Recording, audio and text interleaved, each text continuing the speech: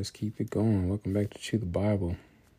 We're in Ezekiel chapter 6. Heading for this is prophecy against Israel's idolatry. The word of the Lord came to me, Son of man, face the mountains of Israel and prophesy against them. You are to say, Mountains of Israel, hear the word of the Lord God. This is what the Lord God says to the mountains and the hills, to the ravines and the valleys. I am about to bring a sword against you, and I will destroy your high places.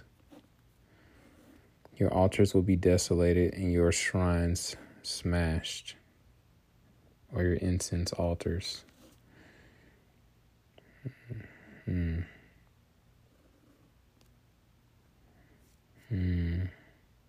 Your crystals and your what else do people be all into? And what is it, sage and your whatever other stuff, prayer rocks, whatever people are into these days. I will throw down, I'll just do that in there, it's ad-lib. I will throw down your slain in front of your idols. I will lay the corpses of the Israelites in front of their idols and scatter their bones around your altars. Wherever you live in the cities will be in ruins, and the high places will be desolate, so that your altars will lie in ruins and be desecrated, your idols smashed and obliterated, your shrines cut down, and what you have made wiped out. The slain will fall among you, and you will know that I am the Lord. Yet I will leave a remnant when you are scattered among the nations. For throughout the countries there will be some of you who will escape the sword. Then your survivors will remember me among the nations where they are taken captive, how I was crushed by their promiscuous hearts, and that turned away from me, and by their eyes that lusted after their idols. They will loathe themselves because of the evil things they did, their detestable actions of every kind. And they will know that I am the Lord. I did not threaten to bring this disaster on them without a reason.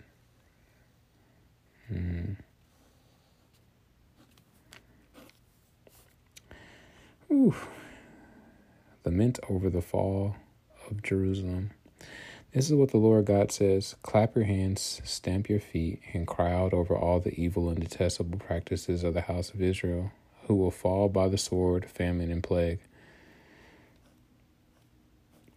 The one who is far off will die by plague, the one who is near will fall by the sword, and the one who remains and is spared will die of famine. In this way I will exhaust my wrath on them.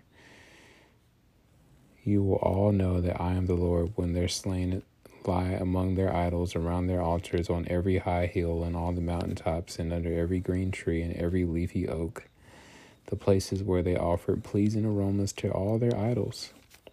I will stretch out my hand against them, and wherever they live I will make the land a desolate waste from the wilderness to Diblah, or also called Riblah. Then they will know that I am the Lord.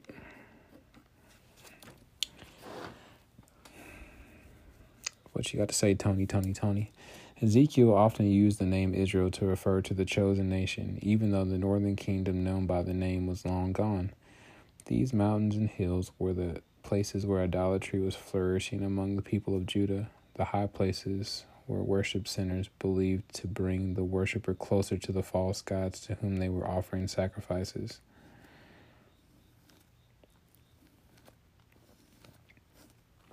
Though a few good kings had tried to eradicate such things by Ezekiel's day, idol worship at these pagan shrines was active to the point that God was ready to take action.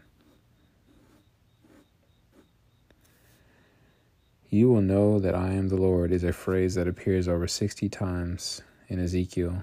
By using the name Lord, or Yahweh, the name of his covenant faithfulness, God was reminding his faithless people that he was no mere offended deity. He was a grieved, loving husband whose fidelity to his covenant promises had been met by his people's blatant unfaithfulness. Honestly, this right here is the root of every divorce. You want to the root of divorce is the cause of divorce. The number one cause of divorce isn't money problems. It isn't infidelity. It isn't, oh, we grew apart. That's not the number one cause of divorce. The number one cause of divorce is a divorce. Either you were never married to God in the first place, or you forsook your first love. At the end of the day, that was the number one reason why I'm divorced right now. I forsook my first love in God and Jesus. And the moment you do that, every relationship in your life is going to suffer. You're going to have friction no matter what, but it's going to really suffer and have friction when you're a relationship. If you can't have a right relationship with God, there's no way you're going to have a solid relation. Now, now in the world, people be like, oh, I got solid relationships. But how solid are they?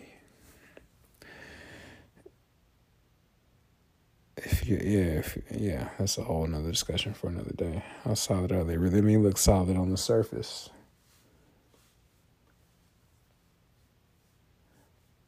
Yeah, y'all may be in unity because y'all both don't have anything to do with have a relationship with Jesus Christ.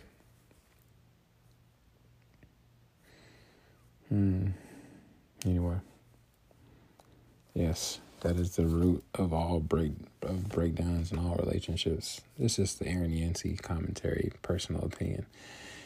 An idol is any person, place, or thing, or thought. An idol is any person, place, thing, or thought that you look to as your source. And when he says source of fill in the blank, love, joy, peace. You could do all the fruits of the Spirit.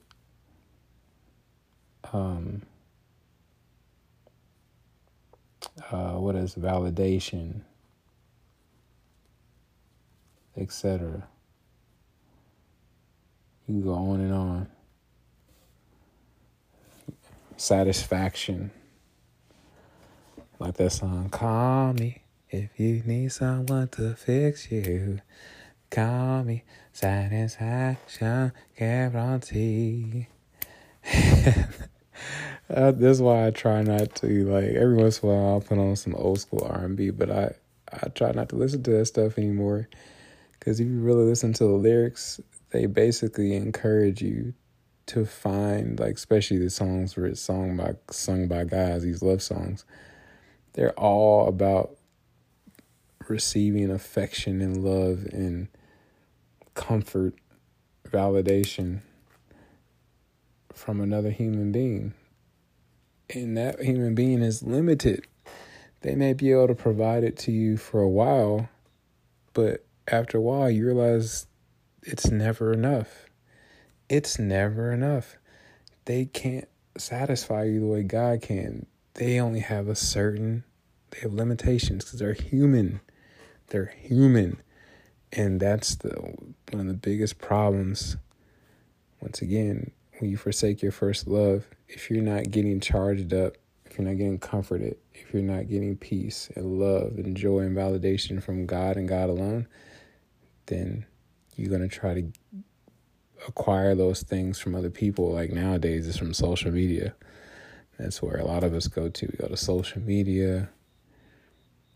We go to Tinder, Bumble. What are the other ones? Hinge, Upward, Facebook dating. We go to a job,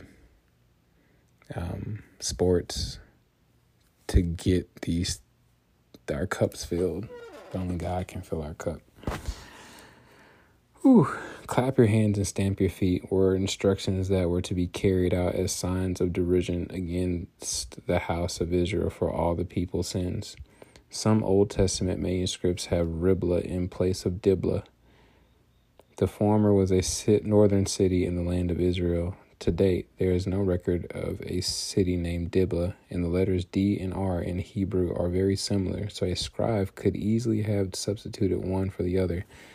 The reading Riblah fits the context, giving the meaning from the south, the wilderness, to the north, Riblah, the entire land.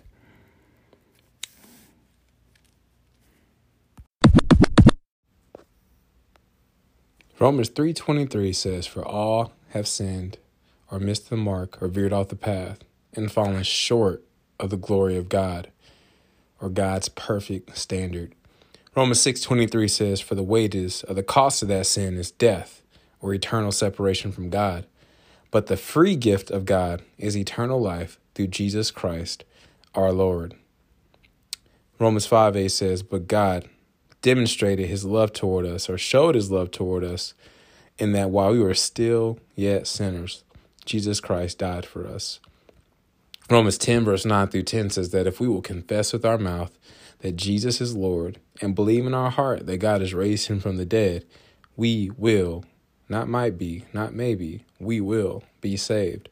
For with our hearts we believe we are now in right standing with God, and with our mouths we confess that we are now saved. Lastly, Romans 10 verse 13 says that whosoever, anybody, everybody, who calls upon the name of the Lord, they will be saved. So if you've never asked Jesus into your heart, or you've walked away from him and you would like to rededicate your life to him, you can just simply say, dear God, I know I'm a sinner. I know my sin deserves to be punished. I believe Jesus Christ is the Son of God who died for me and rose from the grave. I want to turn from my sin and trust Jesus Christ alone as my Savior. Thank you for the forgiveness and everlasting life I can now have through faith in Jesus. In Jesus' mighty precious name I pray. Amen.